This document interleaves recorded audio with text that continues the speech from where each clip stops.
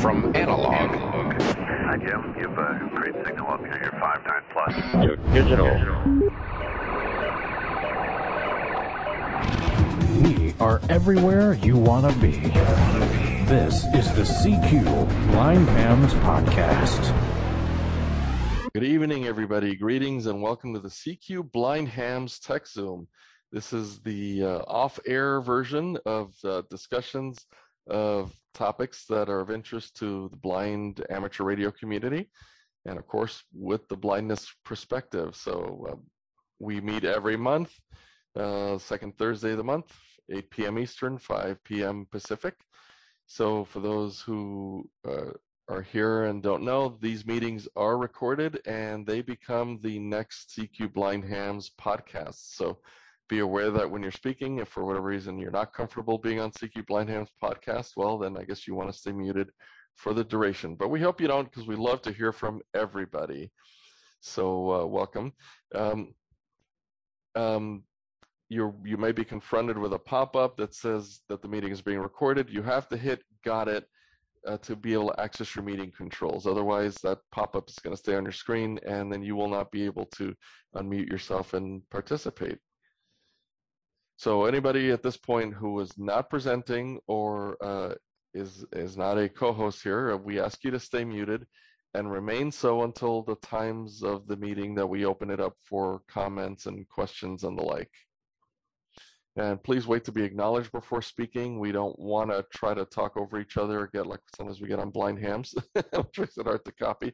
So let's try to just be polite and not step over each other, and things will go a lot smoother. So without further ado, here for October's Tech Zoom, we're going to go and introduce our normal co-hosts and crew. Joel, W0CAS, what's happening? Welcome, everybody, to the, this is a little bit off topic for us, but the meeting tonight is going to be about a weather station, which is not actually ham related, but the most talked about topic in amateur radio is what? The weather. So this is one of the reasons we brought this topic to the meeting tonight. Back to you, Julian. Yeah, I was just about to say, I beg to differ. What's one of the first questions that's usually asked, especially when making long distance contacts? What is the weather? So I would say this is absolutely related to ham radio because it relates to one of the most asked about topics. Robert, NC5R, are you with us? What's happening in Texas? Oh boy, there's a lot happening in Texas. We're getting ready to temporarily move out of our house, and I wish I had a weather station because never sure if the coast is clear around here with all these boxes. Back to you, Julian. Good evening, everybody. Well, I don't think the Tempest weather station has that capability yet, but hey, we could always make suggestions to the developers. Steve, WB2KTV, what's happening in old New York? Not too much, just hanging out. Weather is always a concern in the amateur radio business. Some of us like terrestrial weather, and some of us like space weather, but you can't live with it, you can't live without it. Absolutely true, especially the sun and the sunspots and the cycles and all that. So it is all interconnected, that is for sure. And then we've got Angelo back there somewhere playing with the keyboard and keeping things running in the background. Care to say anything? And if not, we'll just say thank you as always for doing what you do in the background and keeping this thing going. And last but not least, myself, Julian Vargas, N1CA from Southern California, where the weather is quite nice today. I think we only got up to the lower 80s today, if that, and lows in the 60s. So we're absolutely having stellar weather down here. And I am a weather enthusiast, so I always love when this topic or any form of it comes up for discussion. So I will certainly be listening with a lot of interest. And just a brief mention here for anybody who's been living under a rock and hasn't heard yet. There's an app for the iPhone called Repeater Phone, and it allows you to connect to All-Star. Very similar to what DV Switch Mobile provided on Android. Now we have it on iOS, and we have the ability to connect to the All-Star network without necessarily having to have a physical node. We can connect via the web transceive mode. I'm sure someday it'll probably be up for discussion as one of our meeting topics, But just thought I'd put it out there. If you heard some of us talking about it on the air, beta testing it and such, this app is now available and it works quite well. It's a really neat app. So the real topic for tonight's meeting, as Joel said, the Tempest Weather Station. Very cool and powerful little weather station. I hear Mark and some of these guys talk about it, and I'm just utterly jealous. Wish I could set something like that up where I live. But alas, I can't, but I get to enjoy it vicariously through the reports that are generated by that station and mentioned on the air.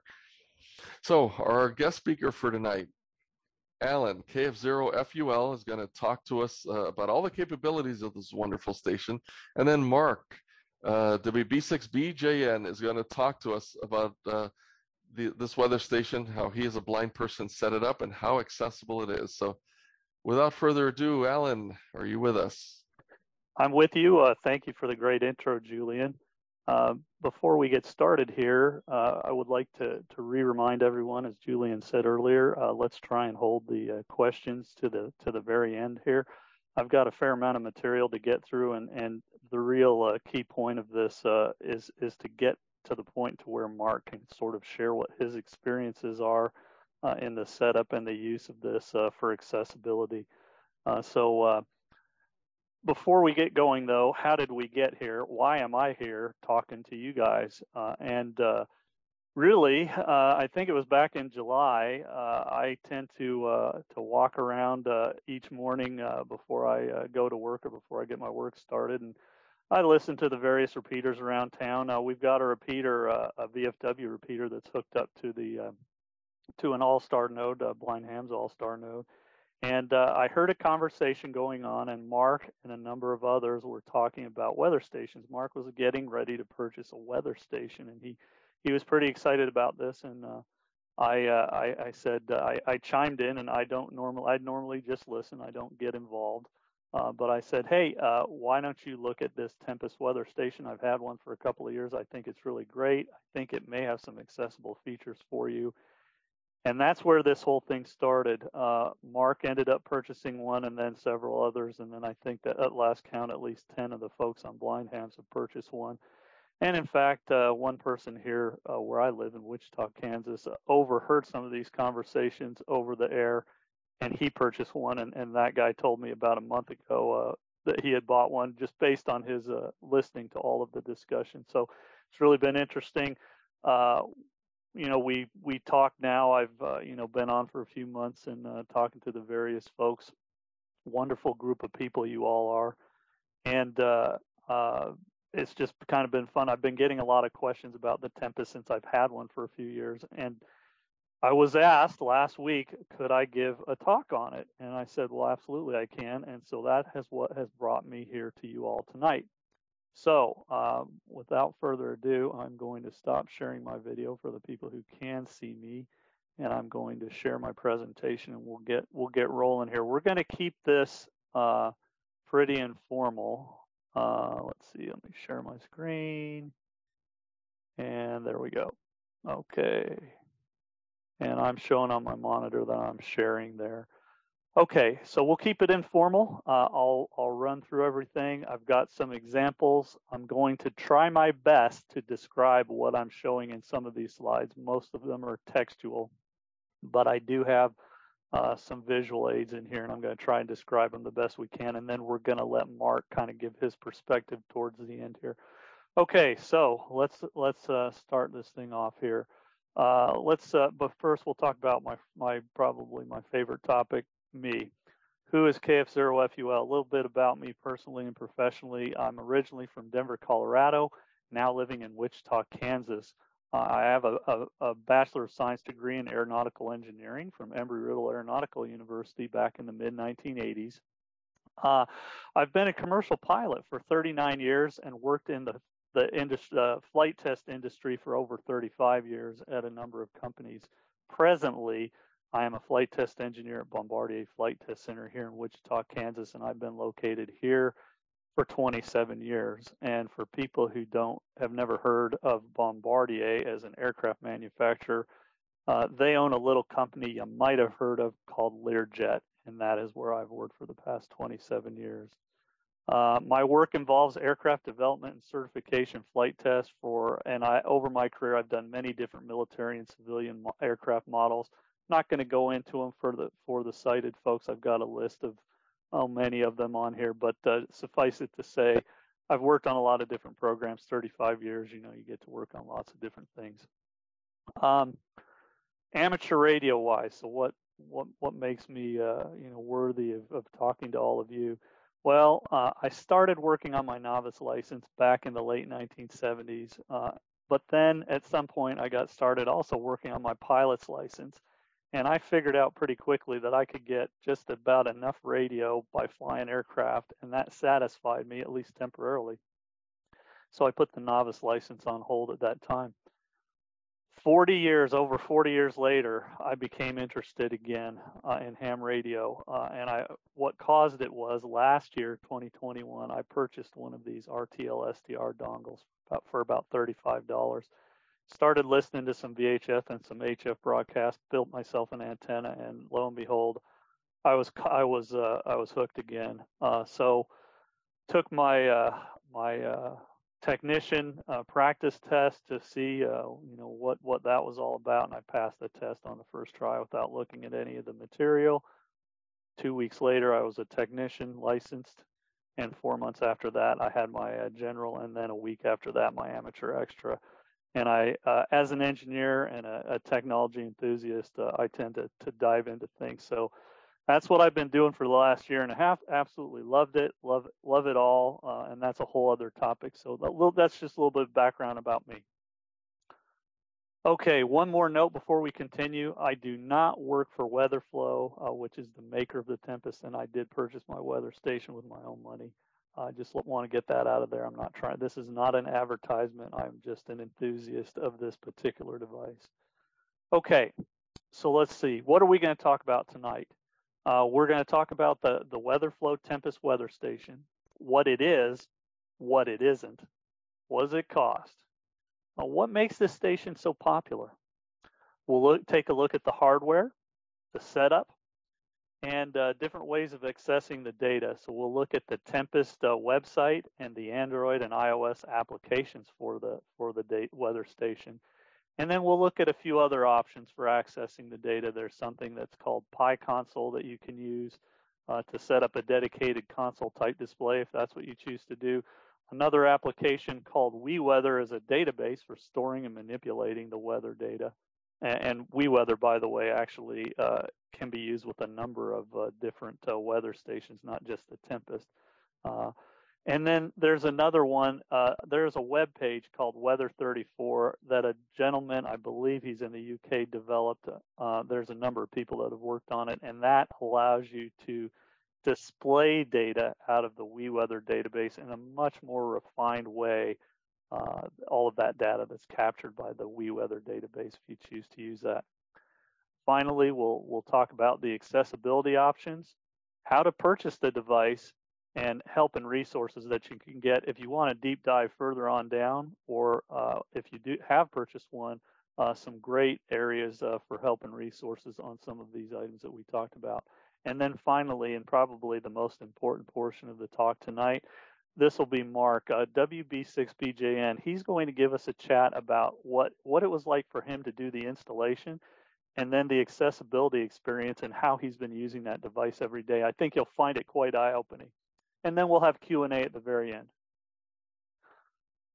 Moving on. Okay, so let's start off with the Tempest. What it is. Well, the Tempest is what I would call a prosumer internet-connected weather station with many of the features that you would find in a professional weather station, like the Davis Vantage Pro 2. And that probably is the quintessential sort of prosumer device that's out there that a lot of people purchase. The difference here, though, is the Tempest is much cheaper. It's easier to set up. It's easier to use. The historical data from the Tempest is stored on WeatherFlow's data server for access anytime. Station data can be made accessible to other weather sites like Weather Underground, for instance, as well as others. So it has a lot of prosumer features. What the weather station is, and it is not a professional weather station. It also does not include a companion display unit, which a lot of the professional stations do.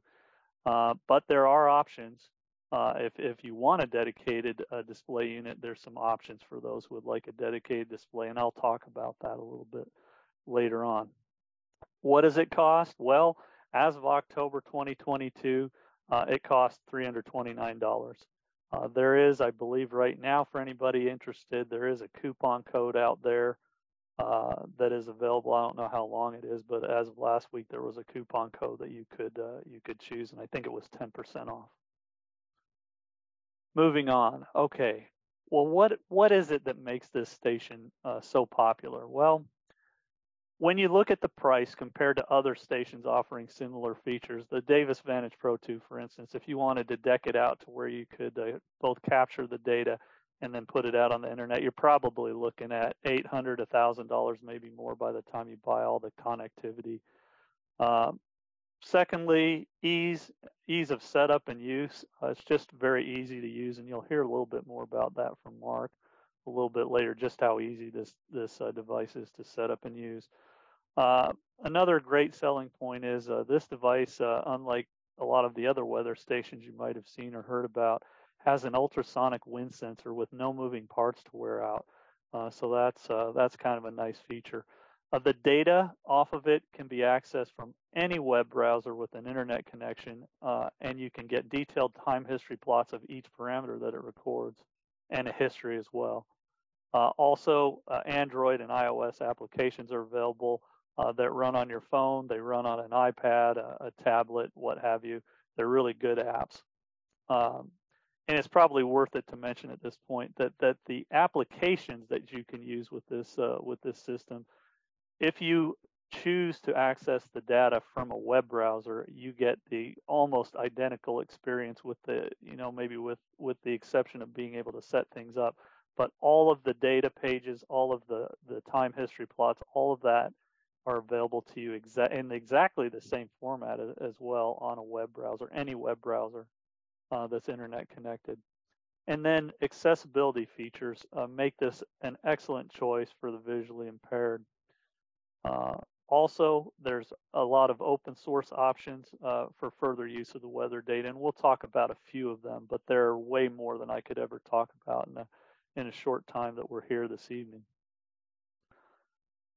Let's talk a little bit about the hardware. The sensor is a wireless, simple to mount sensor pack housing all of the sensors and the battery, and it's solar charged. Due to this fact, it's extremely low maintenance. And just a note, you should place it or try to place it as best you can in an area that has around at least 4 hours of sunlight per day. If you can do that, then it'll pretty much stay charged up forever. I think the last time I touched mine's been up for 2 years. I took it down once or twice, but it's been up over a year and I haven't touched it. It just works. It charges itself up every day. It can run a couple of weeks on a charge if you were to have cloudy days or a snowstorm or whatnot. So it works very well. And then I think, as I mentioned before, it's got that ultrasonic wind sensor with no moving parts to wear out. The other piece of hardware that comes with the system is the hub. The hub is wirelessly connected to the sensor pack via a proprietary radio link that works on 915 megahertz. It has an approximate 1,000 foot or 300 meter line of sight range. So you just got to place that hub somewhere where it is within about 1,000 feet or less of the actual station itself. And then you connect the hub to home Wi-Fi or any Wi-Fi source for that matter. It doesn't have to be a home Wi-Fi or terrestrial. And then the hub basically collects all the parameters over that proprietary data link, and it relays them through the internet for storage on WeatherFlow's data server. Once it's on the data server, it can be accessed by the user and shared with other services if desired.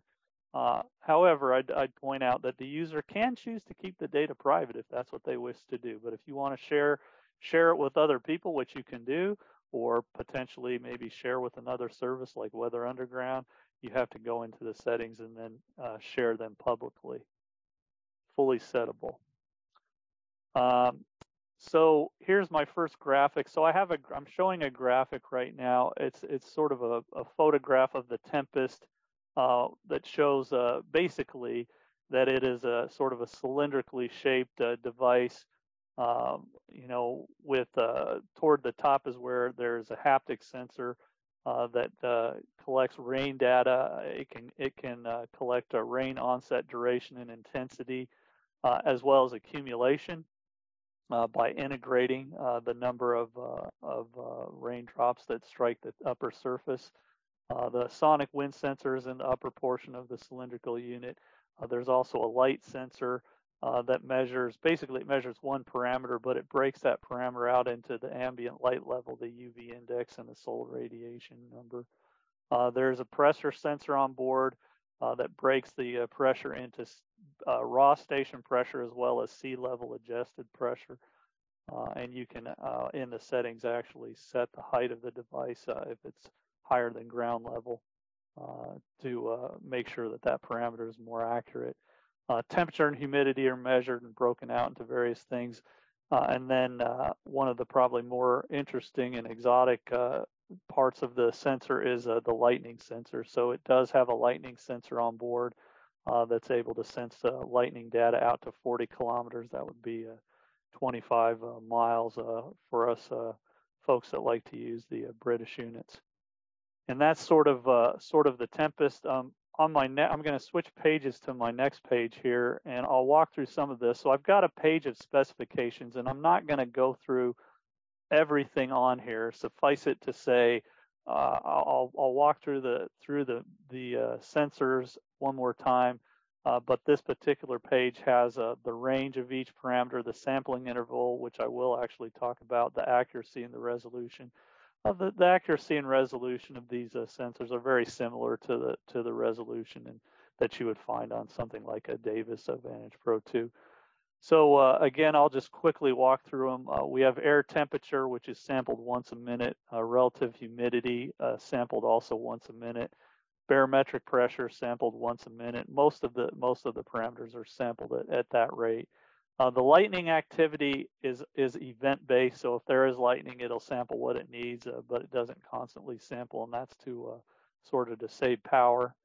The wind speed and the wind direction, however, are sampled at 3 seconds, which is really nice. So if you have a display up or you're watching the data stream on either the application or the web page, you will see the wind speed and direction update every 3 seconds. Ambient light is measured at once per minute. The UV index and the solar radiation, again, those are all derived from the ambient light sensor, and they're also once per minute. And then the rain rate, rain accumulation, rain duration, and rain intensity are also each measured once per minute. And then the rain start is derived from that data, and it is event-based. With all of these individual sensors, you can actually derive a number of parameters. So there's a number of derived parameters that also are available, and I'll just list them really quickly. Dew point, temperature, the pressure trend that you would normally see, for barrel pressure. Is it rising? Is it steady? Is it falling? Heat index, temperature, wind chill, delta T, which is the difference between the temperature and dew point. Neighborhood rain accumulation, air density, the feels like temperature, vapor pressure, sea level pressure, wet bulb temperature, and the wet bulb globe temperature. So those are all derived parameters that basically, if you have the right equation, you can derive them from the basic sensors. Moving on down. Okay, let's talk a little bit about the setup. The sensor can be easily mounted on a 1-inch nominal diameter, either what most folks use is a piece of PVC pipe or fence top rail 1 inch. And you can readily attain those at a local hardware store, Lowe's, Home Depot, places like that, Ace Hardware. Also, if you don't want to do that, the device does come with a separate mount, and you can mount it directly to a flat surface, such as, say, the top of a wooden fence post or something like that.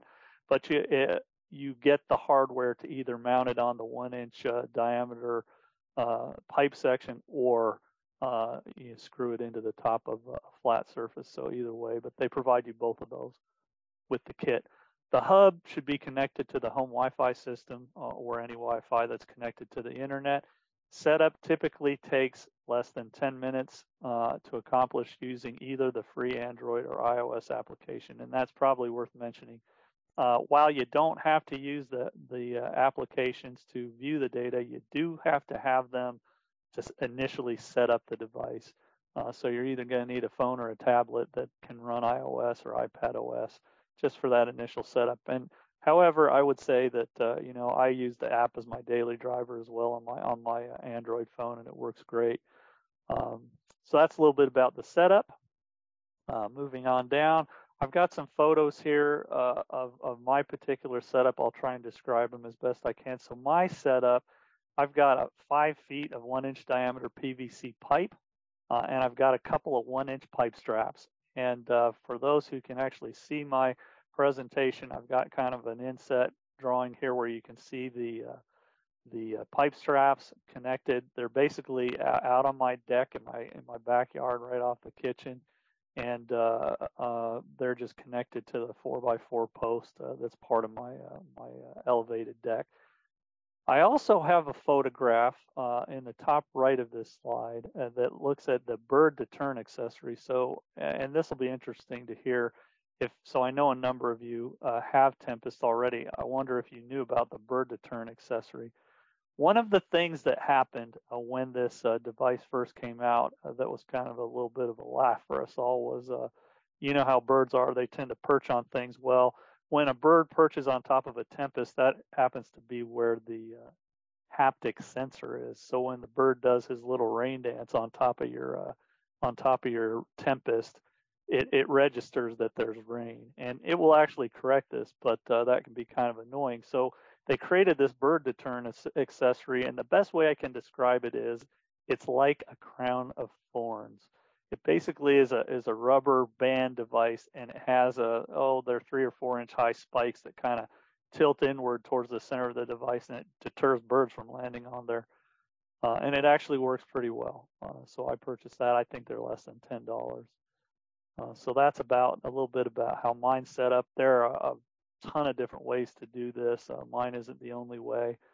In fact, I would say mine may not be the best way, because when the wind blows, my 5-foot section of PVC pipe tends to move around a little bit, and sometimes that confuses the Tempest into thinking that it's raining. It trips the haptic sensor. So if I were to if somebody wanted to have a suggestion, I would say buy a piece of steel or aluminum top rail, which is going to be much stiffer, and utilize that, and they don't cost very much at all.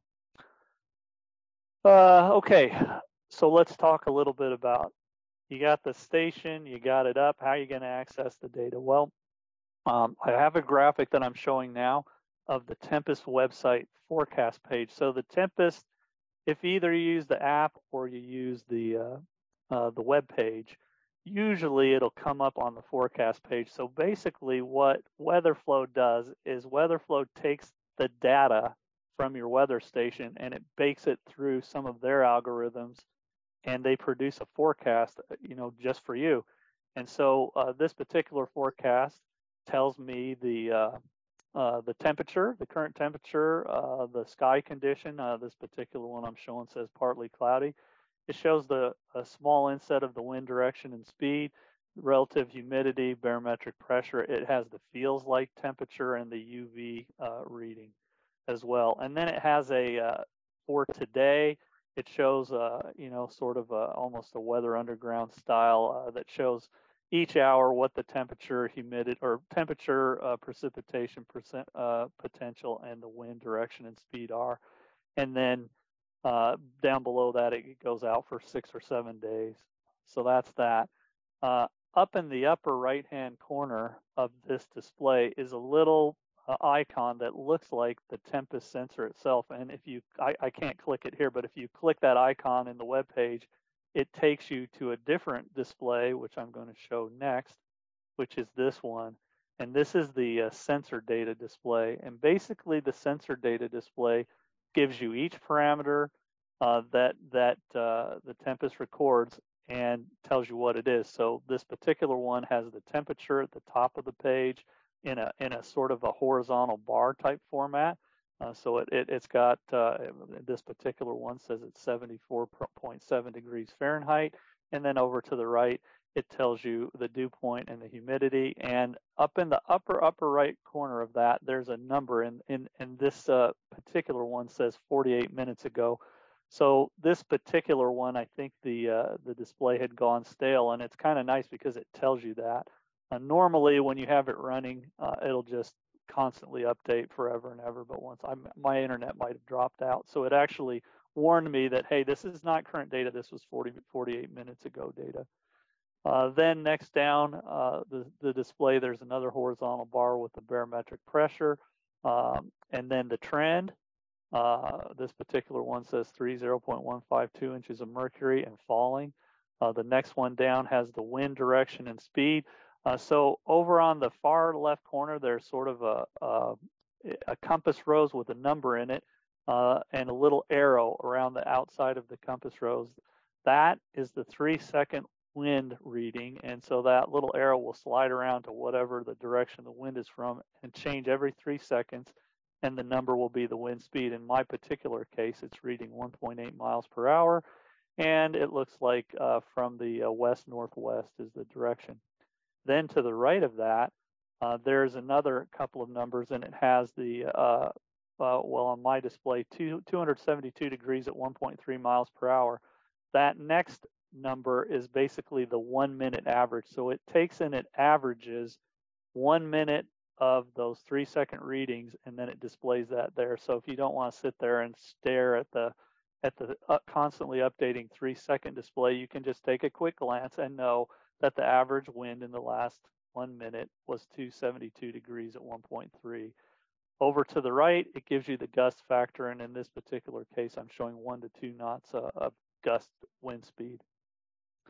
Below that is the lightning data. So it shows you if lightning is happening right now by the color of, there's a little lightning bolt there, and then it tells you the time, how long it's been since lightning was last detected, in my example 10 days ago, and then what the distance and that last lightning strike was. In this case, it says the distance was between 6 to 8 miles away, and then it has a reading of the number of lightning strikes in the last 3 hours. And that particular one in my example says 0. Of course, that was because the last lightning was 10 days ago. Then the next line below that is the rain sensor. It'll tell you if it's raining, how hard it's raining, how much it's rained, and then over to the right side, it gives you the today rain number and the yesterday rain number in whatever units you've chosen. In my particular case, I have it in inches. And since it's been a while, in my example, my rain says 0.00 yesterday and 0.00 inches today. Below that is the brightness or the light sensor, which tells you if it's daytime or nighttime. It gives you the UV reading per the normal UV scale. In my example, the UV reading is 1.8. And then it has a brightness and a solar radiation number. Again, all of those 3 numbers are derived from the one sensor. So in my particular case, the brightness, which is measured in lux, is 24,995. I can tell you by experience that means it's daytime. And then the solar radiation is 208. What is the W? It's watts per square meter. So again, all those 3 numbers come from the same sensor.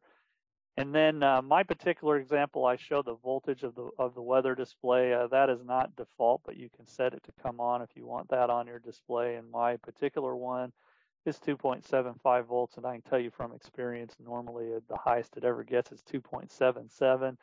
Goes up in the day, and then when the sun goes down, it goes down a few tenths, and then it goes up and down. But you can look at that, and then it has a state setting. In my particular example, it says the battery state is good. And at the very bottom, at the very bottom of display, it has a 3-day or maybe it's a 4-day, quick forecast that it displays as well. So that's the Tempest website. Now, one of the neat things that you can do with the Tempest is any of those horizontal data representations that are on the sensor page. If you click any one of them, you will select that particular parameter, and I have switched over to what display you get when you click one of them. You get a time history plot of that parameter. And so in this particular case, I have an example of what the temperature time history looks like. And so so it has a graph. The y-axis, or the left-hand axis, is temperature in degrees, and then the lower axis is time. You can adjust the time scale there's a plus and minus button on here, and you can drill down to, within maybe an hour or a half hour. You can go out to all the data that you have, which could be months or years, and then you can scroll back and forth.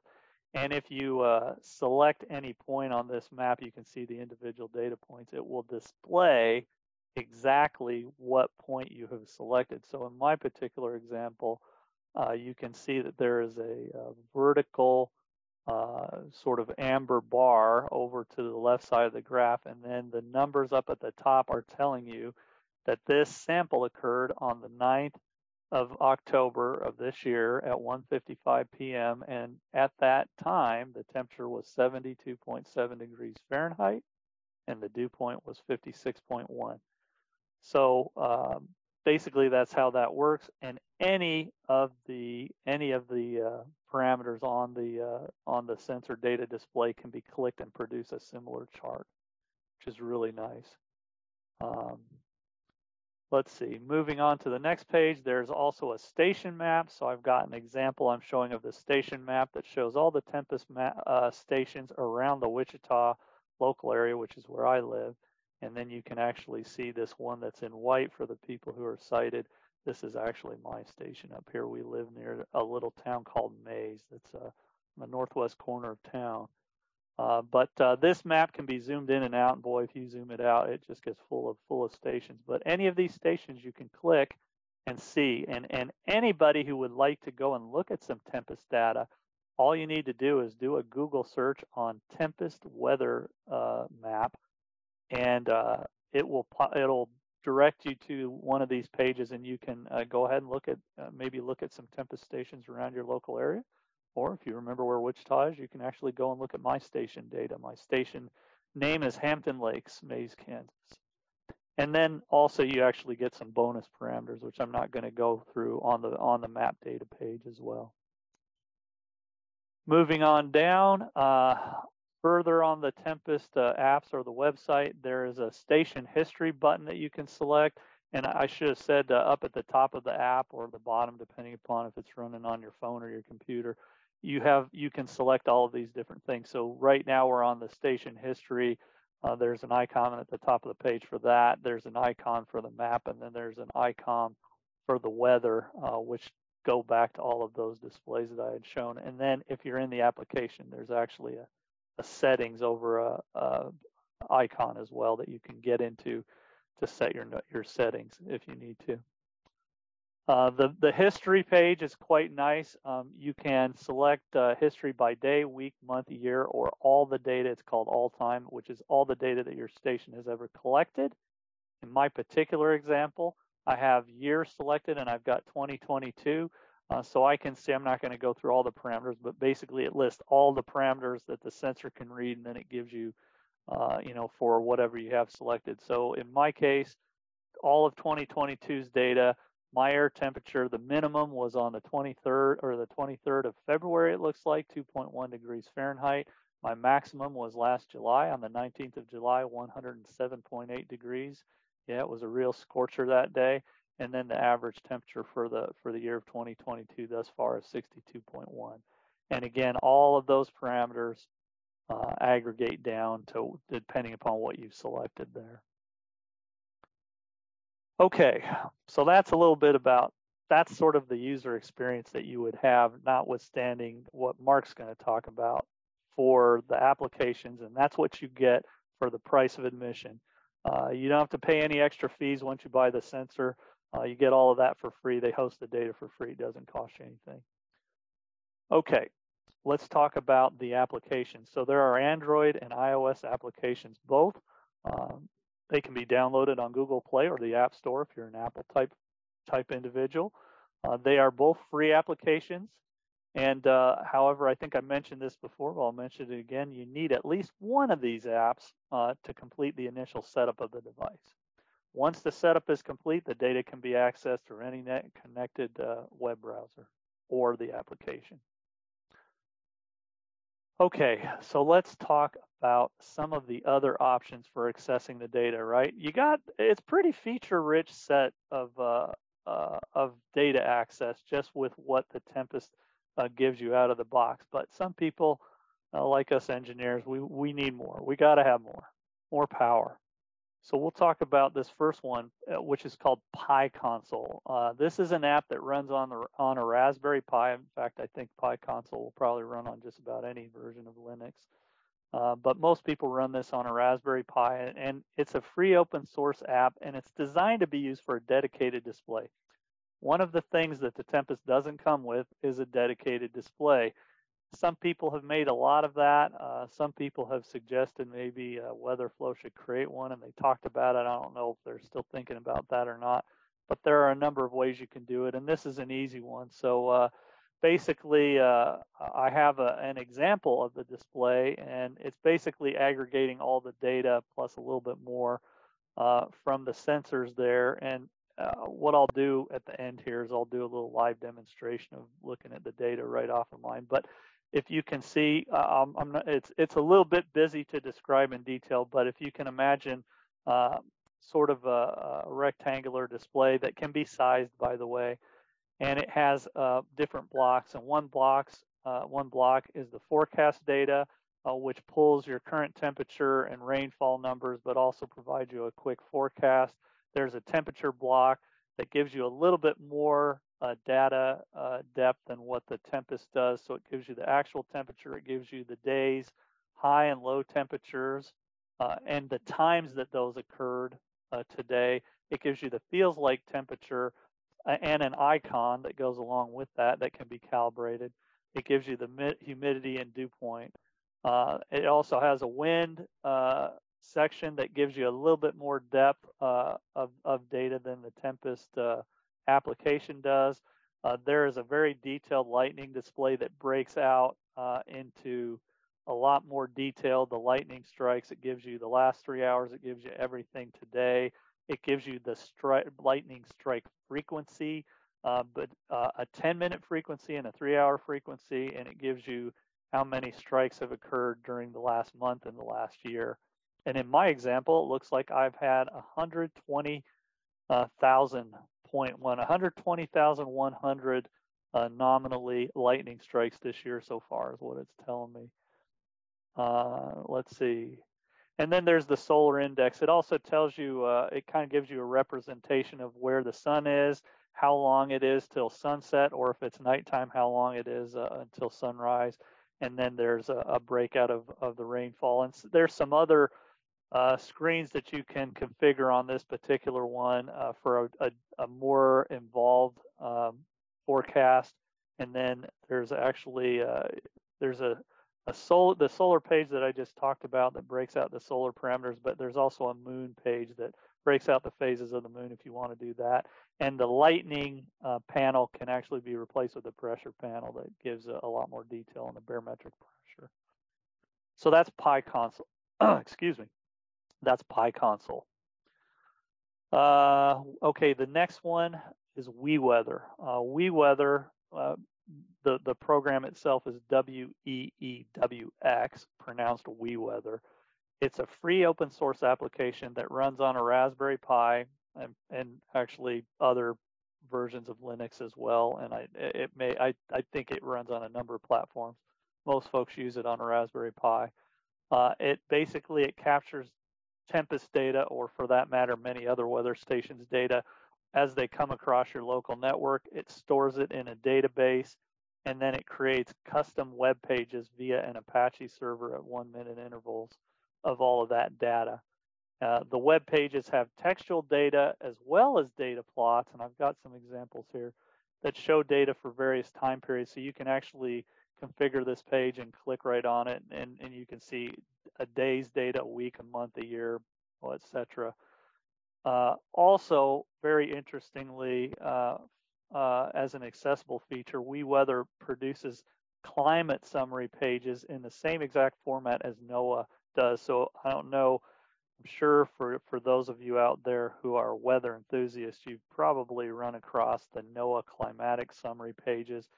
And so you can produce daily, monthly, weekly, yearly climate summaries. And basically what this system does is it creates all those pages automatically, and then you can access them. And it basically is just taking the data that the WeWeather database is pulling off of your network and storing for you, and then it just reformats it into a different way. So that's what WeWeather does. It's actually pretty involved, but I've got it running, and it works very well. Once I got up and running, I didn't have to mess around with it too much.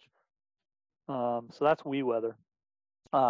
Here is on my next page. I'll try and describe this as best I can. This is a static web page that's produced. It produces this. I think it's either every 1 minute or every 5 minutes. I can't recall. But what it basically it produces this web page whether you want it or not, and so it just sits out there in memory. And then when it produces a new one, it just overwrites over the old one. So as long as you know the address of where the server is dumping this HTML file, you can just call it up. So in my particular case, it's listing at the top of the web page my station name, Hampton Lakes, Maize, Kansas. It has the date and the time that the data was good for. Down the left panel, it has a bunch of textual data, which basically are all of the parameters that the weather station has: temperature, heat index, wind chill, etc., baro, wind, rain rate, and all of that stuff. It's got a celestial panel that actually gives you phases of the moon and sun and that type of thing, which is just part of what they produce. And then there's down at I'm trying to scroll a page that's a static page here. I jumped to the next page. At the bottom of the page, it gives you you can set it up to show today's numbers and then the weekly, the yearly, the monthly, and you can compare them side by side. Toward the right side in the center of the display, basically it has time history graphs of each parameter. So in this case, the barometric, the outside temperature and dew point, wind chill, heat index, humidity, wind speed with the gust speed, wind direction, wind vector, the rain, the UV index, and radiation. So all of those parameters are out there. And in the history, there's a sort of a selectable button toward the top of the page where you can select if you want to look at a day's worth of data, a week's, a month, a year's. And then over to the right side, upper right side of the web page, there are select drop-down boxes that you can select the monthly reports from. So you can either select a month or a year, and then it'll produce those tabular data charts that I was talking about earlier. And I've got an example here on the next page of what one of those looks like. So as I said, it can produce a bunch of different ones, but this is sort of their NOAA climate summary format page. And the one that I have here showing, it basically says at the top of the page, climatological summary for year 2021. So this is the entire year. It gives the station name, the elevation of the station, the latitude, longitude, and then basically it shows, in this particular case, I was doing 2021. So you'll see it's got a year, month, and then it's got this particular chart is for temperature. So it looks at the mean and max temperatures, the heating and cooling days, the high, the day, and the low per day, and then maxes and mins, and it collates all of that into, every month it has all of that data. And as I said before, you can produce these daily, weekly, monthly, whatever. It produces them all. It's just taking your data that it's stored in that database and chunk it into a really nice format.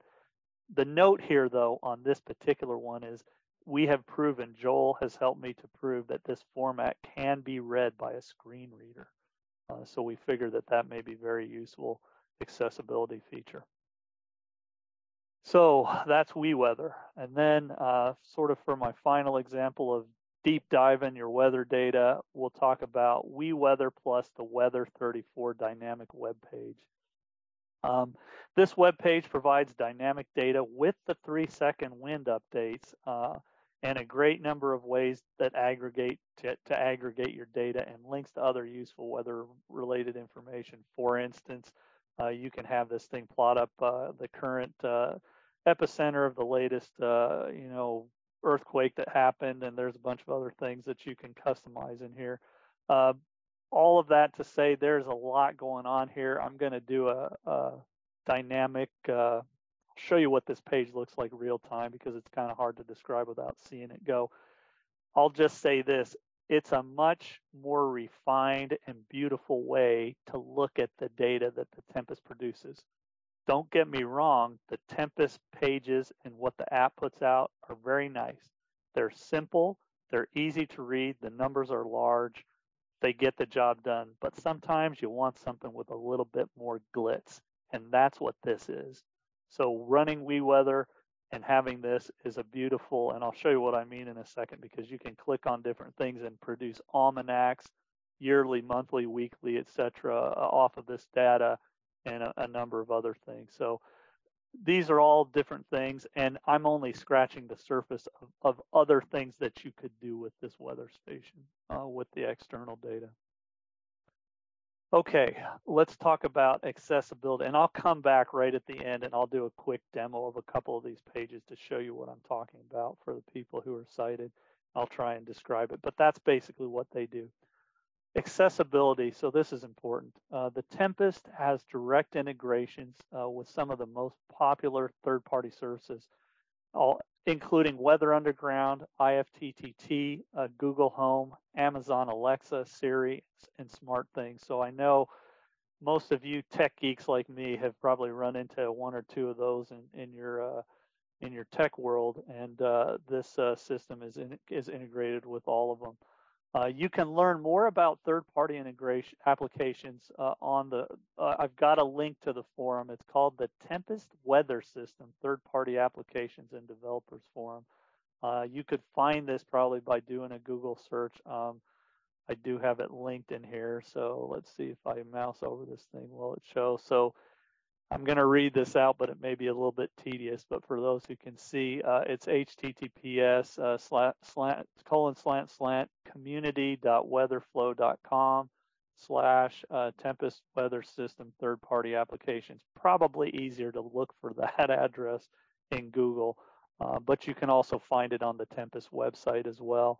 And this is there. If you want to deep dive what can be done with this device, this is the place to go. And I got a massive amount of help on this website by folks both setting up the WeWeather and the Weather 32 and the Pi console. A lot of help, very helpful folks. They're all weather geeks just like me. There are also, maybe more importantly, the WeatherFlow has a collection of self-service APIs and documentation that make it easier for developers, of which I am not one, to build apps and integrations that access data on behalf of the Tempest. They use remote access via REST and WebSockets, and local access via Bluetooth Low Energy and UDP broadcast. So as an example, I believe WeWeather and Pi console use the UDP broadcast, which is basically the format that gets used as that Tempest data comes on their proprietary data link, telemetry link, over to the hub, and the hub puts it out as a UDP broadcast. So anything out there that can sniff for UDP can go ahead and pick up that data and do different things. Okay, how to purchase it.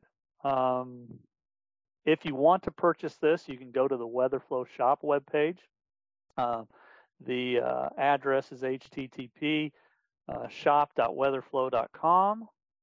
As I said before, the current price of the unit in October 2022 is $329. I believe you can search for and find out there somewhere. Was a last week anyway was a 10% off coupon, so you could probably knock some dollars off of that if you're interested in buying one.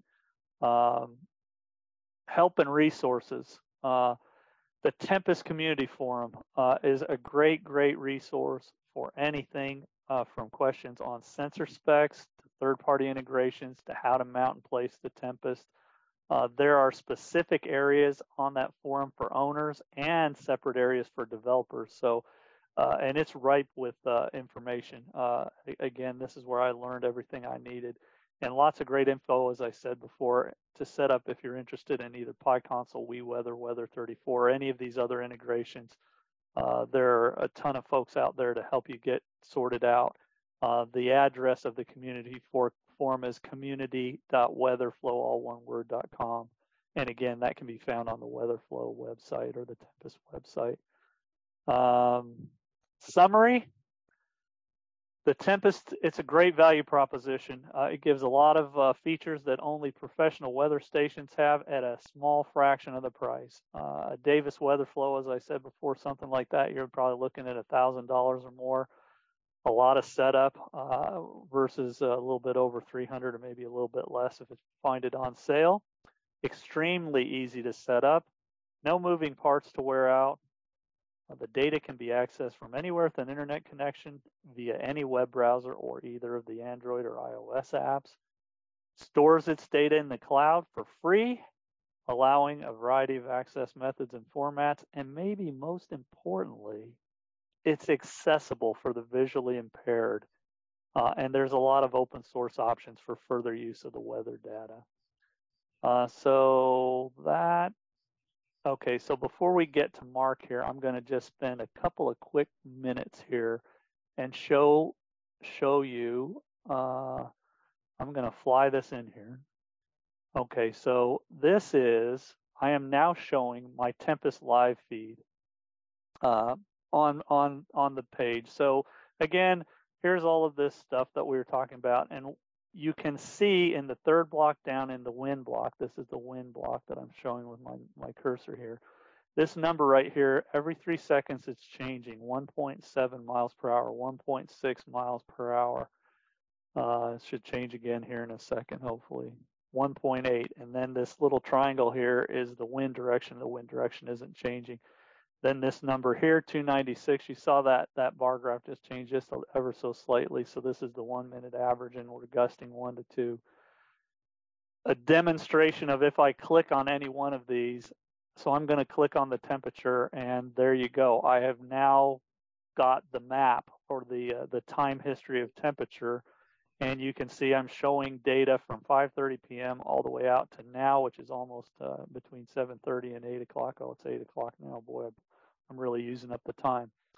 And then if I mouse over these, the data for each individual data point is changing.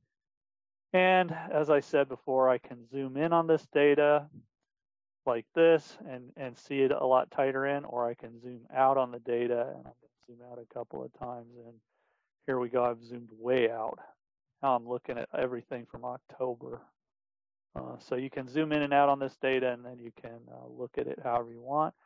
Click on the X at the top of the page, and then you go back to the representation there. The time history, we talked about this, so I'm just going to click through them. There's your history. You can select different time slots, day, week, month, year, everything. So I've selected the history page on mine. I'm showing all time. So my all-time low temperature was 14.1 degrees below zero. My maximum temperature 107.8, which was this summer, etc. You can see, I think Mark asked this a couple of weeks ago, what was the maximum wind? So my maximum wind mark for you was 76.9 miles per hour, and that was recorded on May 15, 2021.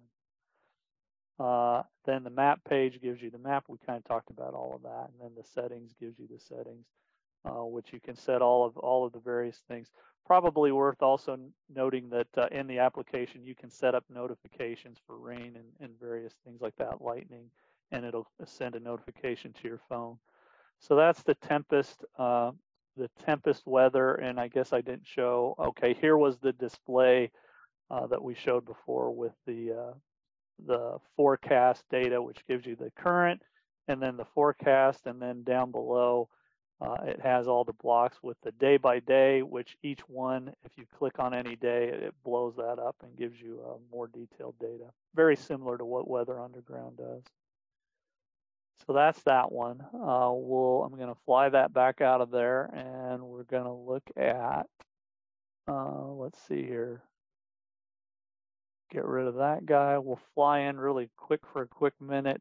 This is the Weather 34 webpage. So this is taking the aggregated data out of the WeWeather for the long-term stuff. And you can see in here the wind direction is changing every 3 seconds. So this is actually picking up the UDP data, and it gives you a little bit more information here for temperature and winds. And I'm not going to go through this just to say this aggregates your data. But what I will show you is you can select Almanac. I'm going to select the Almanac for temperature, and it does a pop-up, and now it's giving me the temperature details of what was the high temperature today, which was 68.7 at 4:35 p.m.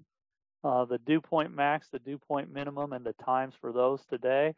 It has the temperature yesterday factors. 75.2 was the high yesterday. It occurred at 17:22 hours local time, and the low was 53.6 at 6:17 in the morning. And then we've got some other stuff, temperature min and max for the year, for all time, etc. So these are the types of things that you can do.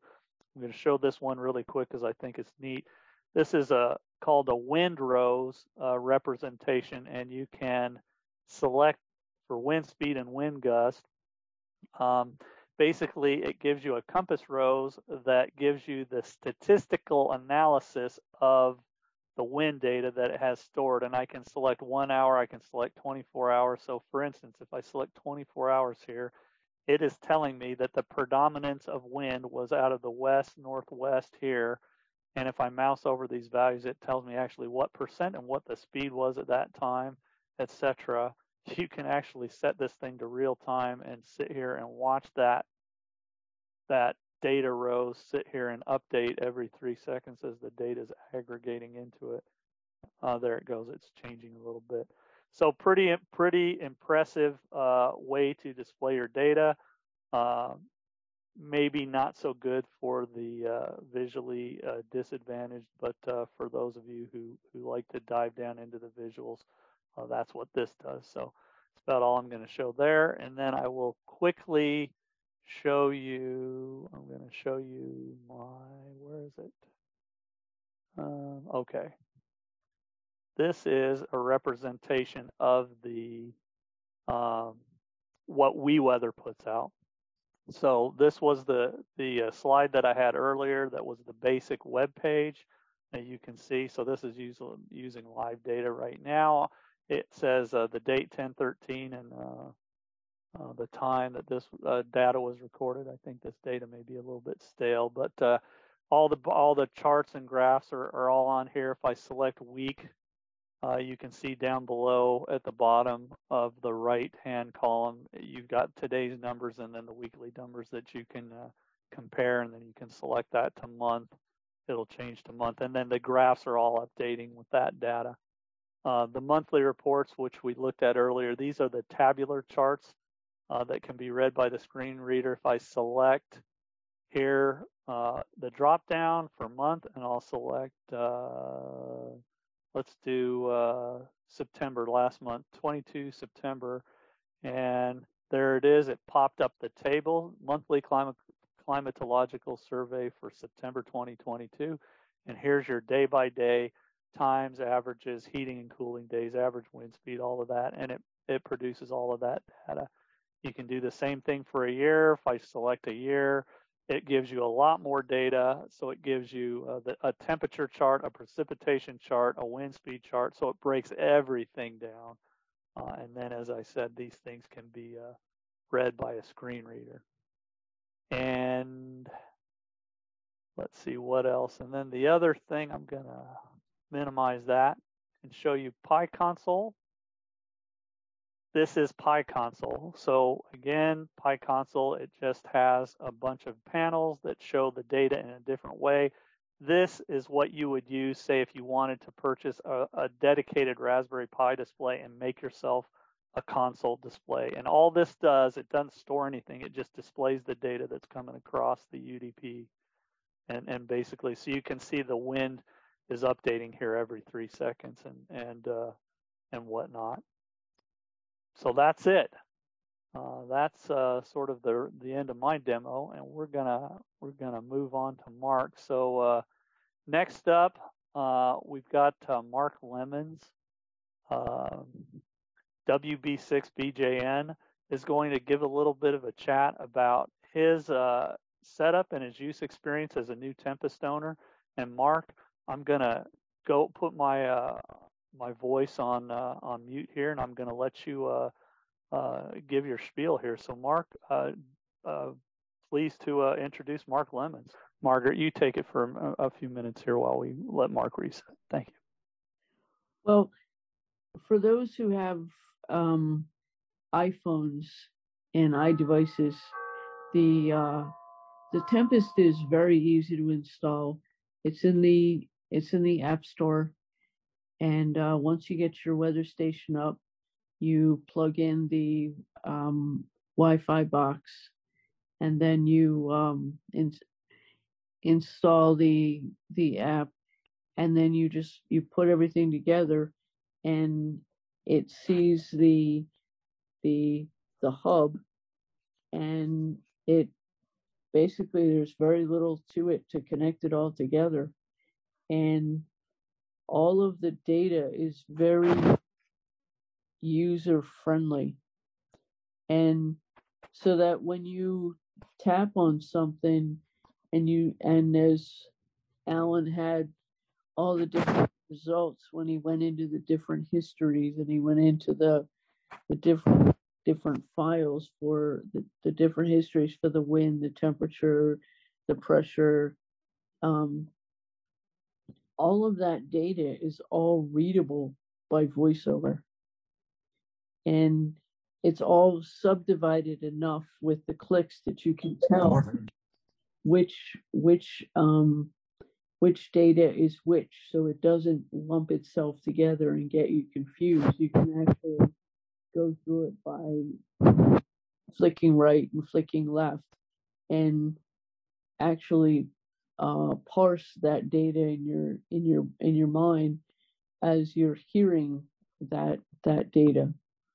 It's also very easy to go into the Alexa app. Oops, sorry guys. Go into the aDevice app and have it connect and give you a full report, which I can do right now. Alexa, ask WeatherFlow for a report. Here is your report for Marg_Dartmouth. It is 63 degrees Fahrenheit with a relative humidity of 100%. The pressure is 29.92 inches of mercury and steady. The winds are north-northeast at 2 miles per hour and gusting up to 4 miles per hour. Currently, there is moderate rain. So far today, it has rained 1.12 inches. The last lightning strike detected was 8 days ago and 21 to 24 miles away. Expect rain today with a high of 67 degrees and a low of 54 degrees. Okay. All right. So that's what you get from that's what you get from the aDevice. You can also hook it to Siri, and I actually have it displayed on my watch. So all of the data you heard on the weather on the aDevice is on my watch as well. Current temperature 63 mass solar degrees, low 52 degrees, high 66 degrees, 79%. Local temperature is 63 degrees, high 67 degrees, low 57 degrees. Yeah, it's probably not coming out very well, and it's probably fast, but so we'll see if Mark is with us. It looks like Mark is back, but he is not unmuted at the present time. Okay.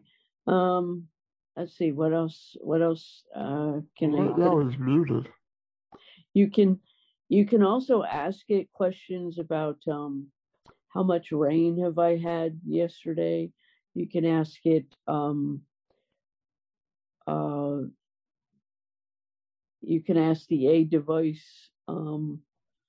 what the temperature is. You can ask it what any of the variables are, and the aDevice will come right back and give you that information.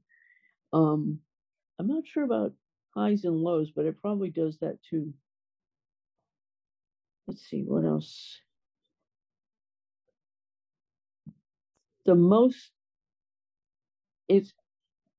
The app is just tremendously accessible. And I don't know whether they went to great extremes to do this or whether it just happened that way, but everything is parsed so well that you don't have any trouble understanding what the values are. Let me see if I can do this. Hang on. I should be able to do this since I'm using my A device. One notification. WPRI weather. 1 hour ago. W1. Open Tempest. Tempest. Button. Credit card. Loan weather. Raw metal. I don't know what that was. I have my image descriptions on, so I can flick across. Mark underscore Dartmouth. That's my Mark underscore Dartmouth. That's the name of my weather station. Night sky. Raw metal. Spotlight. Tempest number. Button. 63 degrees. Feels like 63 degrees. And all I'm doing is flicking right. Heavy rain. Heavy rain. 100% humidity. 29.92 in HG. None. No, I don't know what the none is. Mark has these memorized. W2 miles per hour. I know that's the wind. 0 F. 1.14 in today. That's my rain, 1.14 inches. Down arrow 52 degrees. Up arrow 66 degrees. Today, rain likely. 6:53 a.m. 6:05 p.m. 10 p.m. 64 degrees. 18. 11 p.m. 64 degrees. 18. 12 a.m. 65 degrees. 18. 1 a.m. 65 degrees. 18. 2 a.m. 64 degrees. 18. 3 a.m. 64 degrees. 20. 4 a.m. 64 degrees. 20. 5 a.m. 64 degrees. 20. 6 a.m. 64 degrees. 22. 7 a.m. 64 degrees. 18. And what were the 18s and 20s? I remember I asked Mark that question, and I remember we figured it out, but I cannot remember what it was. I'm so sorry. Data overload. It was Maybe Alan could tell Uh, us. let me look at my Tempest page here. I Maybe think it's it's- probably wind direction or probability of precipitation, because all you're basically reading off of that sort of Right. forecast thing. So let's see. Let me 1.4 back up. Let me back up this presentation to that arrow page. degrees. Up arrow 66 degrees. Today, rain likely. 6:53 a.m. 6:05 p.m. 10 p.m. 64 degrees. 18. 11 p.m. 64 degrees. 18. 12 a.m. 65 degrees. 18. 1 a.m. 65 degrees. 18. 2 a.m. 64 degrees. 18. It 3 had a.m. to do with 64 something degrees. of a 20. 4 picture a.m. 64 degrees. because 20. somebody 5 a.m. saw it. 64 Whether degrees. it was 20. was 6 it a.m. Beth 64 Ann degrees. that saw 22. it? No. 7 a.m. 64 degrees. 18. Was it? No, it was Johnny's wife looked at it and told us what it was. Yeah, so I've got I'm showing the display that I think that you've got the reader reading here. And so it has the time, it has an icon that is the weather icon. It's got the temperature, it's got the probability of precipitation, and it has the wind direction. I think that's what it's reading those things down. So for the sighted people that can see the display I have up right now, I think that's what it's doing, Margaret. And then it also is giving you, but you have to catch it, the sunrise and sunset. And is in there as well. Yep, it's up at the top here. Right, I'm showing it with my cursor for those who can see. Here's the sunrise, and then here's the sunset. And then you must have the display where your first day is expanded with all of those numbers, and then it was reading the rain possible. It was reading the short forecast on the lines below that. I think she's using her phone. Yes, Alan. I'm using my phone. Yeah. So that's exactly what you heard there. And then we've got down arrow 54 degrees. Up arrow 67 degrees. Friday 14. Rain likely. Down arrow 48 degrees. Up arrow 66 degrees. Sat 15. Clear. Down arrow 54 degrees. Up arrow 66 degrees. Sun 16. Rain possible. Down arrow 48 degrees. Up arrow 61 degrees. Marn 17. Rain likely. Down arrow 46 degrees. Up arrow 57 degrees. Tuesday 18. Rain likely. Down arrow 43 degrees. Up arrow 55 degrees. Web 19. Rain possible. Down arrow 41 degrees. Up arrow 55 degrees. Thursday 20. Clear. Down arrow 46 degrees. Up arrow 59 degrees. Friday 21. Rain possible. I mean, we're already a week out. Down arrow 50 degrees. Arrow 61 degrees. Sat 22. Rain possible. 003. Unlock. Unpronounceable. Medium black circle. Tab bar. Selected. Weather. Tab. One of history. Okay, what's Tab. with 003? Tab. 3 of 3. What's what? What was the 003, I wonder? History. Selected. Weather. Tab. Oh, On the history page. 003. Yeah, that one. Fortunately, that's as much as I've done with it. But the nice thing is that you can get it anywhere, and you can through Siri you can also access it as well. Oh yeah, there's a variety of different ways. But the nice thing is, if you have an Apple Watch, it's one of the apps that the Apple Watch saw, and all of a sudden, all the data just appears on my watch. Well, and they recently this year created widgets, so I'm pretty sure Apple's got something like that, but Android has widgets now as well. So there's some other things that they've done recently. I've got to say that they really have done a good job of continuing to develop the application and some of the capabilities. So I've been impressed with that.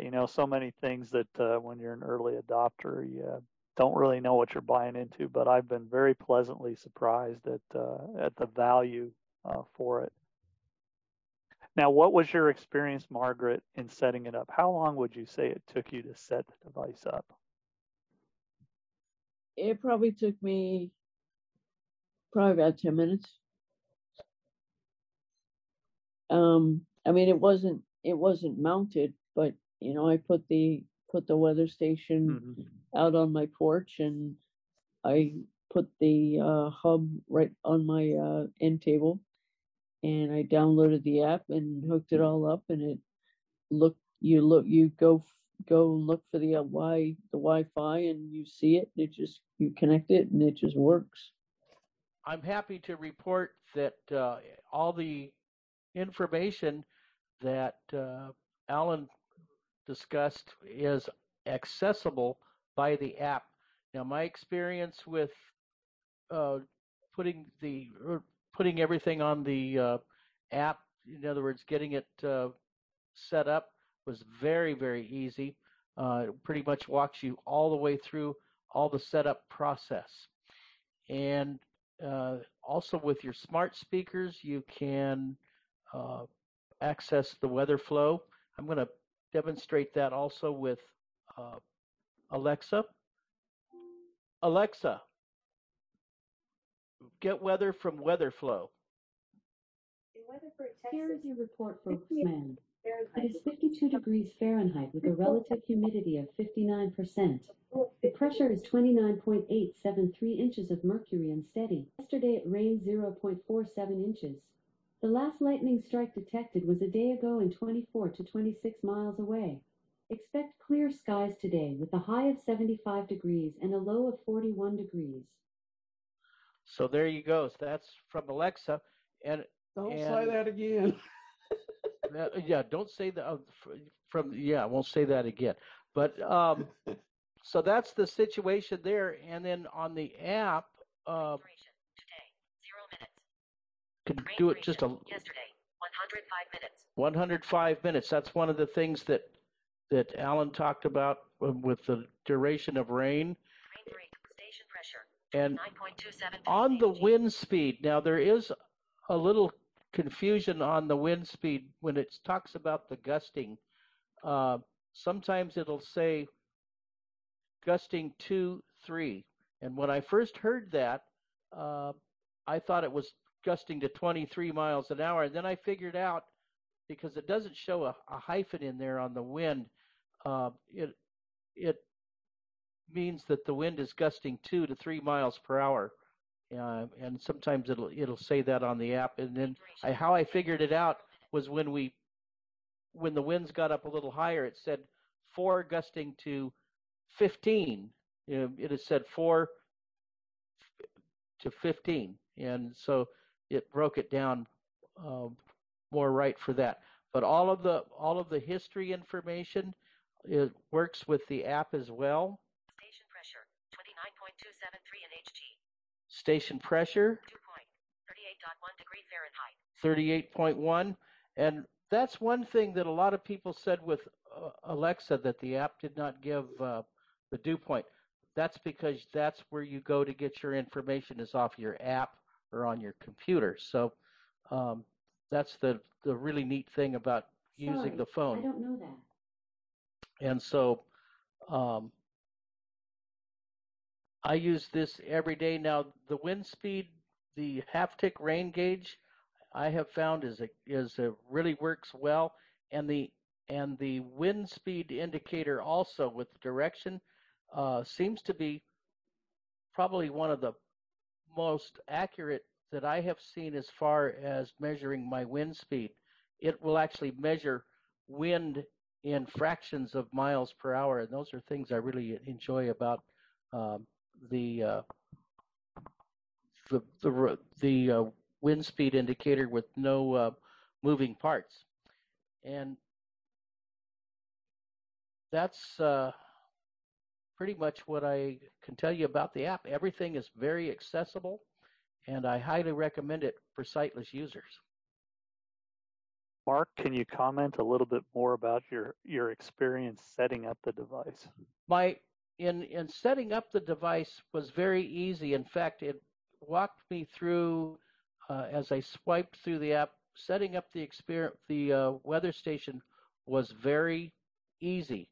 It told you when to go next to set up the Wi-Fi, and also mounting it was fairly easy as well. When I first mounted the weather station, it was on a tripod, a camera tripod, and it was very easy to mount and set up on my back rail.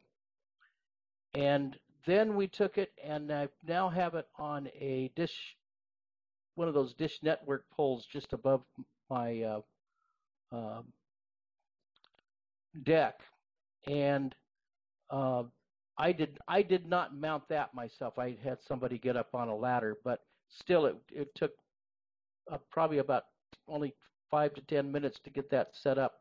And it worked very well on the rail, and setting up the information on the app to get the app working was very easy. It took about 10 to 15 minutes, and it was all straightforward. Mark, how is the sensor powered? The sensor is powered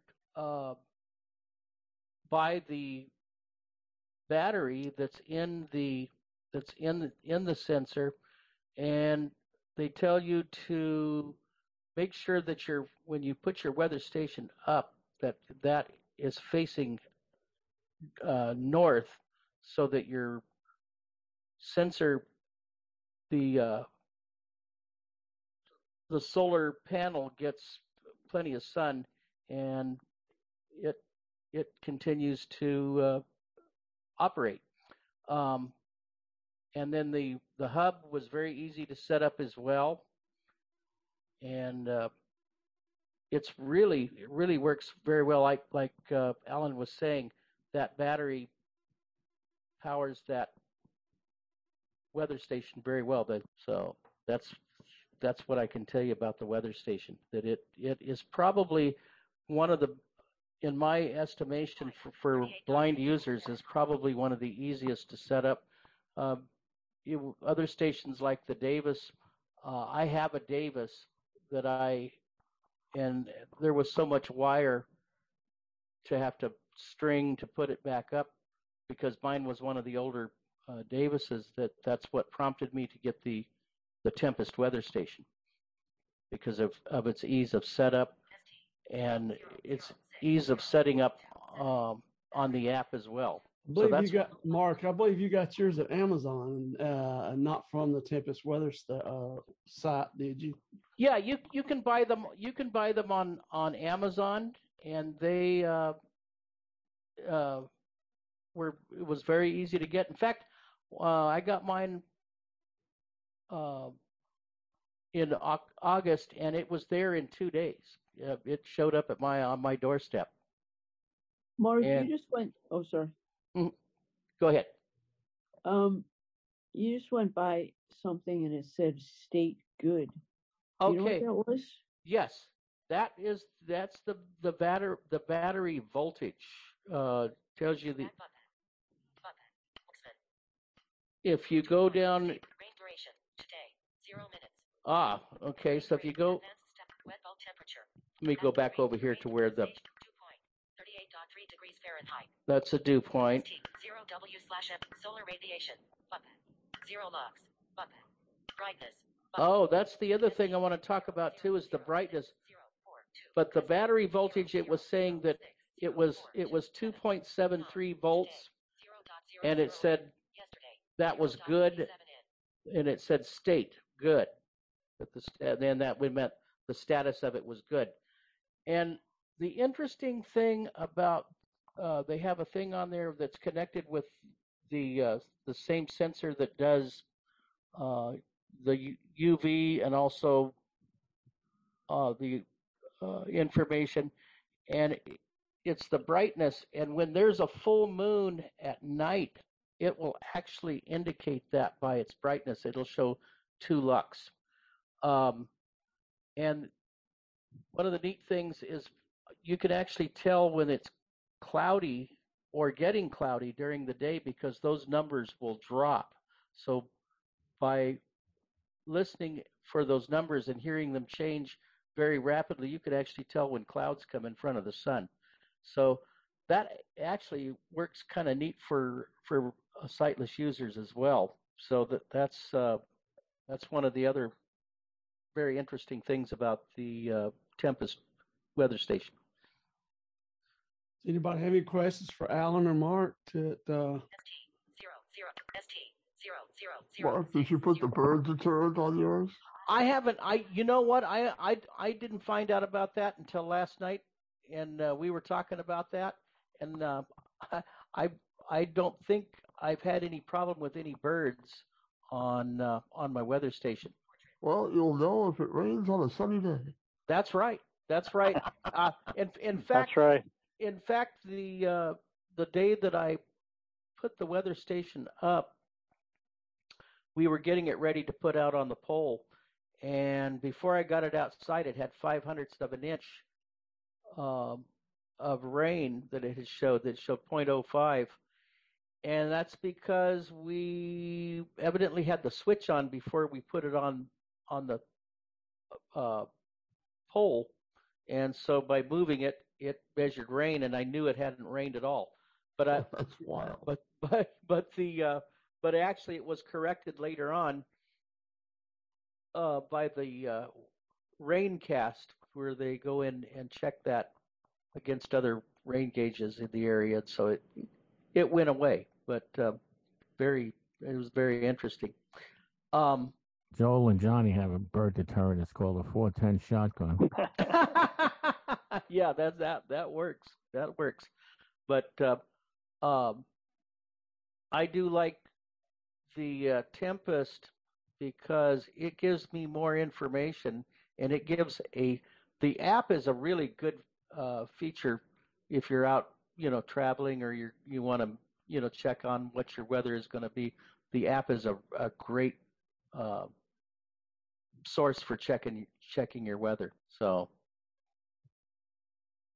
Well, thank you, Mark, and thank you, Alan, for demoing it and talking about the Tempest weather station. We sure appreciate it.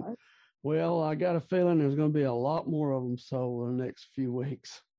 I've got a question for Mark. Yeah.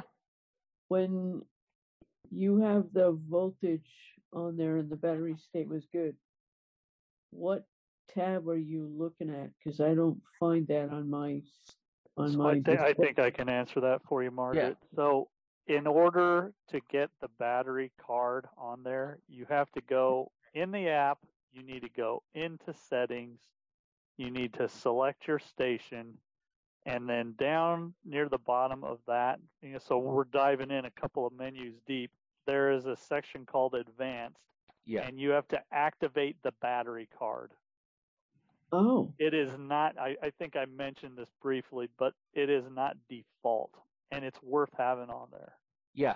It is because I had to go in there and do that same thing. I could not find it. So And- again, to get there, you go in your app. You have to do this in the app. It is not available like from the web page, even though you have settings in the web page. Got to be in the app. Select settings, stations, then select your station. They'll be, because it's actually, you can set it up for multiple stations. You probably only have one. Select your station, and then down towards the third from the bottom item on that page is called advanced, and there's only one thing in there. It's this, I think it says display. Mine says hide battery card because it's displayed, but that's where you have to turn it on, and once it's on, you'll be able to see it. And it'll be the last card. Got it. Yep. Thank you. And yeah, you can turn that on. Yeah, it's because I had the same trouble finding that, and it was explained to me the same way. And once I found it, it worked good. I believe, and I had a Davis weather station that used the cups, and I've gotten higher wind readings with the Tempest weather station that I have with the Davis. I had one day that my wind speed got up to 35 miles an hour, and I never could get my Davis to do a wind speed that high, and it was up higher than my Tempest. So that's a great working wind indicator on there. The ultrasonic wind sensor. Yeah. The other thing about the cups is, there's no perfect weather sensor. No. By the way, I mean, they all have their good points and their bad points, but one of the things that I have seen a number of times on the old style ones with the cups is that those cups can freeze, and when they freeze, you're going to have no wind indication whatsoever. Doesn't mean that you can't have problems with the ultrasonic one either, by the way. If you get a bunch of snow in there and the snow freezes up, then that won't work. Yep. But there is no perfect rain gauge. There's no perfect wind sensor. They all have their good points and they all have their faults. That's why, when it comes down to things like accuracy, accuracy is kind of an interesting thing, because given the microclimates that we have and the different things that go on, that actually may be accurate, even though it seems like it might be, far away. The only way you're really going to tell whether your rain gauge is working properly is to get one of those rain gauges and put it beside it with it, and see if it compares to your but Tempest. Even if you do that, it's not going to be perfect. It's not going to be perfect. You can take 5 CocoRa's, rain gauges, and you can stick them right next to each other, and they'll still all read differently. So, yeah, unfortunately, that's the nature of the beach. Sometimes you got to get out there and use what we like to call in the flying business your Mark I eyeball. Yep. Go outside, open your eyes, take a look. Yep. And I've compared mine with the local National Weather Service here, and I think it's close enough, and it works. It worked good. So very happy with the Tempest, and especially in how it's accessible for use by the blind and visually impaired, because to me it almost is like when I went into that app to set it up, it's like, man, they created this thing and made it accessible for the blind, like they knew what they were doing to do that, because whenever you try something for the first time, that's the first thing you think of. Ooh, is it going to work with this? Is it going to work with my phone, or is it going to work with my computer? And this did right off the bat. Well, it does, and it's great. It's a great piece of equipment, and it is for an amateur. Remember, we're all amateurs. We're not professional weather meteorologists. So and that's what we're paying. We're paying a lower entry level to get into a piece of gear that actually has so many data points. You just can't buy a professional piece of equipment that'll do that. We can't afford it. We couldn't afford it. Yeah.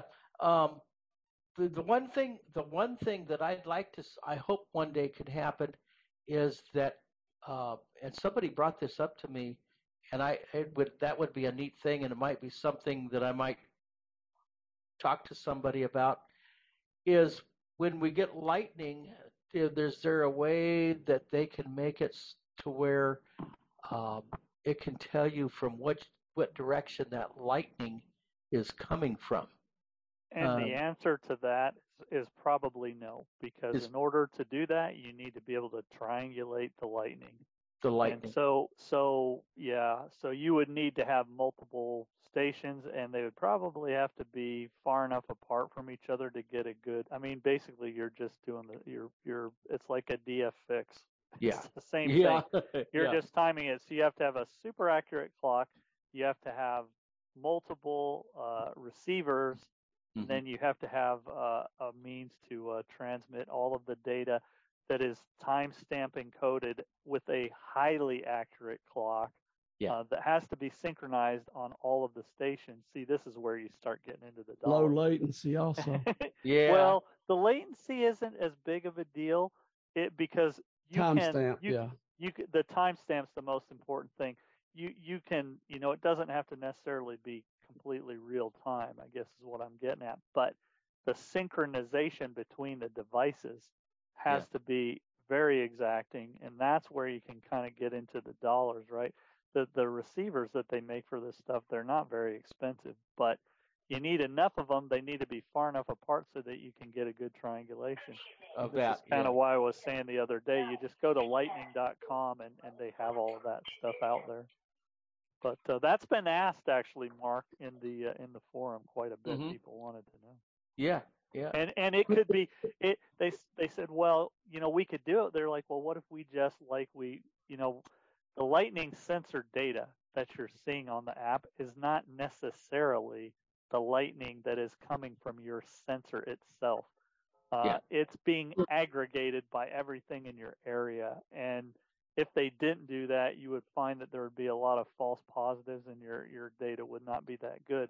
But people have said, well, yeah, there's a ton of these stations, and they're all around us. Why can't we just take that data and aggregate it together? And the answer to that is because we would need a clock signal on each one of those devices, and that would probably could double the price of the device, right? Are you going to pay another couple $100 just for the clock to, and then now you're getting into a $500, $600 device. It could be done. Yeah. But, but that's been talked about quite a bit. Yeah. Because we were talking about that the other day, because we could, I was talking to somebody about that. That way you could really tell from which direction the storm was actually coming from, But you can look at we were talking about this, right? You can look at the data. You can expand that data from the lightning sensor. And I was trying to explain the other day. I can sit there and watch the pattern move in a V if the storm is approaching me, that distance gets less and less and less, and you can look at the data plot and you can see, and it makes the point of a V, and you can tell when the storm is right overhead, and then when it starts to move away, you can go back into the historical data and you can see it very clearly. But it's nice when you're listening to the app, you can hear they're getting closer, they're getting closer. They've put some smarts in the notification, the lightning notification. Now, when I first had my unit, it used to annoy the heck out of people, right? Because it would just go off, and it would be like 15 miles, and you get a notification, bing, and your phone goes bing. And then it's like further out, it's 20 miles, bing, you got another. And they're like, well, why can't we put some smarts in the algorithm here, and we'll only give the notification once we get the initial one, if the distance is decreasing. And that was an enhancement that they added to the application. And that's what happened to mine yesterday when we got storms. That same thing happened. So it'll keep going, and it'll keep going. And then I think there's also a time, there's like a 20 or 30-minute timer in there, and you may be able to, they were talking about making it user settable. I don't think it is. But so if you have lightning and you get say it's 10 miles away and you get bing 10 miles away and then the storm isn't moving and you get another one 10 miles away, you'll get it on the app. A little light will light up and it'll say it, but it won't give you the notification. Yeah. It'll sit out there as long as the distance is not becoming less. If it goes greater or equal to whatever the first one was, you won't get another notification for some period of time, and it may be like 10 or 20 minutes, right? Eventually, they'll tell you again, there's some more lightning because they don't want you to wait forever. Yeah. But if it's not getting closer or if it's moving away from you, it will mute the notification. The data will still be in the app, but you just won't get the bing. You don't get the And it was really annoying in the beginning. I know before they fixed that because it was like, oh my God, I'm turning it off. When we're in summer season around here in Wichita, we're in Tornado Alley, and when we have lightning, we have lightning. I think I was telling you guys, one time we had 13,000 strikes in the 3-hour period or whatever it was, with a massive, massive thunderstorm. Don't forget to subscribe to this podcast and visit www.blindhams.com.